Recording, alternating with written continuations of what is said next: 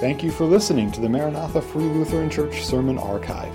It's our hope that this message would encourage you in your faith and would help you to get to know God's love, grace, and mercy in a personal way. If you have any questions on the sermon or would like to know more about Maranatha, please visit us on the web at maranathafreelutheran.com or call our church office at 218-498-2808. Thank you, and may God bless. Thanks, Chad. I told Chad I was going to hide, so he was going to be up here all awkward by himself with nothing to go to. So it's kind of fun, and I'm happy to have this opportunity to share with you tonight. It's been a few years since I've taken the opportunity. It took me a couple of years to recover from the last time. It was day 2 of the great 2-week lockdown. And we came in to do our first YouTube post, and Pastor Ryan was in the sound booth, and Pastor Lloyd was in the empty pew right there. He's shifted on me, so I don't know what to do with myself. And, you know, it's kind of refreshing to have people to talk to instead of just 2 pastors. So it's a much better opportunity, I think. So many of you know that myself and my family, we really enjoy going on road trips and finding new adventures. I'm always curious to what's over the next hill. And a few years ago, we went to Yellowstone National Park. And our first full day, we did a hike to the top of Avalanche Peak. All 6 of us got to the top. It's considered a pretty challenging hike in the park. It's 5 miles round trip and 2,100 feet of elevation gain. When we got to the top, it was all fogged in, and we couldn't see the next peak at all. So we continued back down the mountain. The next day, Isabel, my oldest daughter, and I felt we needed to see the top without the fog. The other 4 didn't find it as a need like the 2 of us. So we told Jill to pick us up in 4 hours at the trailhead. The 2 of us made good time heading up the trail. It was steep and narrow in places, and big drop-offs, but it was easy to identify the path to follow. We got to the top, and it was clear. We could see the Tetons 40 miles to the south and all of Yellowstone Lake and all the peaks around. We overheard a guide the day before saying most people do this as an out-and-back hike, like we did that day, the first day. But there's a less traveled trail that followed the whole ridge line and brings you back to the trail down below the upper bowl. And you can guess what the 2 of us felt was a good idea. Yep, we set off down the narrow, unmarked trail through the shale, loose rock. It was amazing. All alone was just the 2 of us, and we made it to the second peak. And at the second peak, the trail ended, and you had to backtrack to get back on the trail to lead you around to the other side. But Dad, in his wisdom, felt taking his own way would be smarter and faster. So we descended straight down the side of the mountain, which was all shale rock, to the path that I knew was just below us. Well, we got to a large meadow and a 500-foot cliff, but no path. So we wandered around for a while, and we found it a few different times, but it just led us the wrong way. We actually left the national park and got onto the Shoshone National Wildlife Area, which we learned actually locks out your cameras on your phone because it notifies you that it's against the law to film in that area. So phones are really useful too. But as you can tell, we're both here today. We finally found our way back and descended the mountain and found the rest of our family. Please join me in prayer. Thank you, Lord, for this opportunity to gather and worship you, Lord. We pray that you open our hearts and our minds to your word and how it works in our lives, and that we follow your ways that you have for us. Amen. So the past month we've been looking at I am claims. We started Lent looking at John 8:58. Before Abraham was born, I am. The next week, Pastor Nick spoke on John 8:7 and 11. I am the light of the world. Last week, Corey Trick shared on John 11:25. I am the resurrection and the life. Tonight we're going to look at John 14:6. I am the way, the truth, and the life. I am is a strong statement. We often don't use I am before a statement unless we have great confidence that it is fact. When I introduce myself, I often say, I am Charlie Toms, because I'm pretty sure that is a fact. With Jesus using I am, he is stating facts.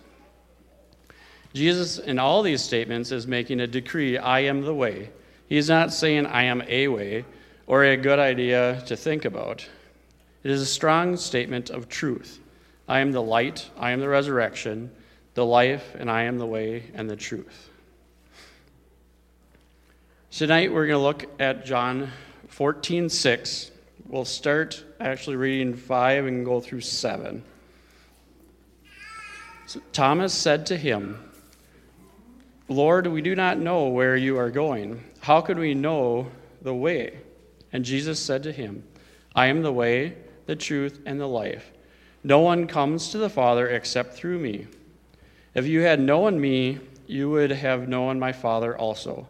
For now on you do know him and have seen him. So the first I am of tonight is I am the way. I am the way to what? The way to live our life, the way to everlasting life, the way Jesus made for us, the way to be a parent, a child, a neighbor, a boss. The Lord has given us many instructions in the Bible of the way. My first thought reading John 14:6 is the way to salvation. Jesus has paid our way by being the light unto our path and with his death and resurrection. In Matthew 7:13-14, enter by the narrow gate, for the gate is wide and the way is easy that leads to destruction. And those who enter by it are many. For the gate is narrow and the way is hard that leads to life. And those who find it are few. As I talked about earlier, I have discovered that for me the best way is not always the way I try first. The results are not always the best. You may be on the side of a mountain, wandering around the wilderness, looking for the way. Only you think you've found the way.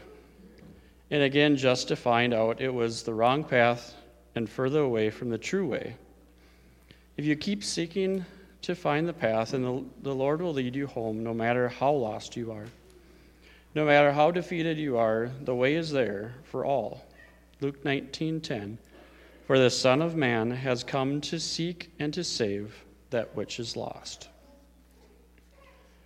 The second I am is I am the truth.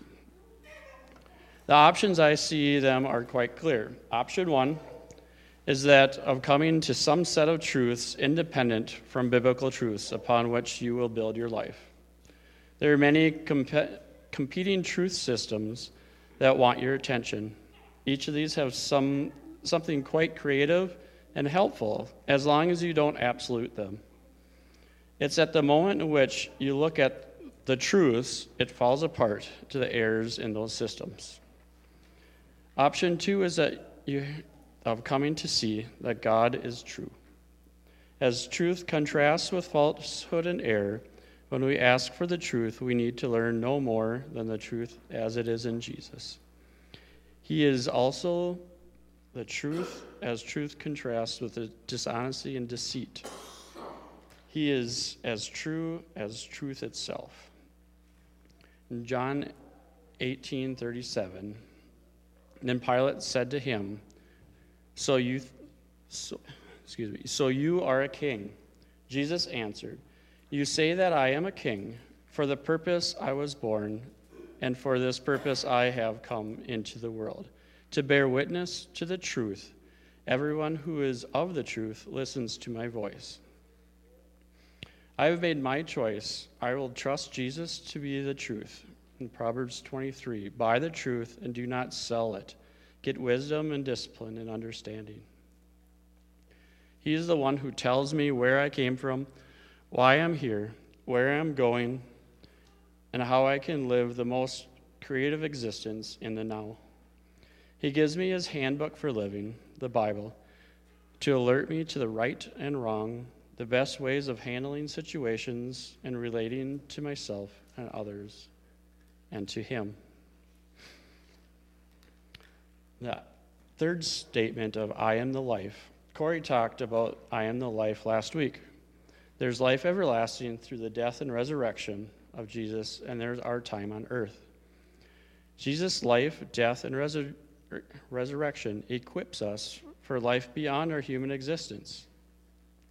This is what makes a memorial service for one who dies in Christ a joyous occasion.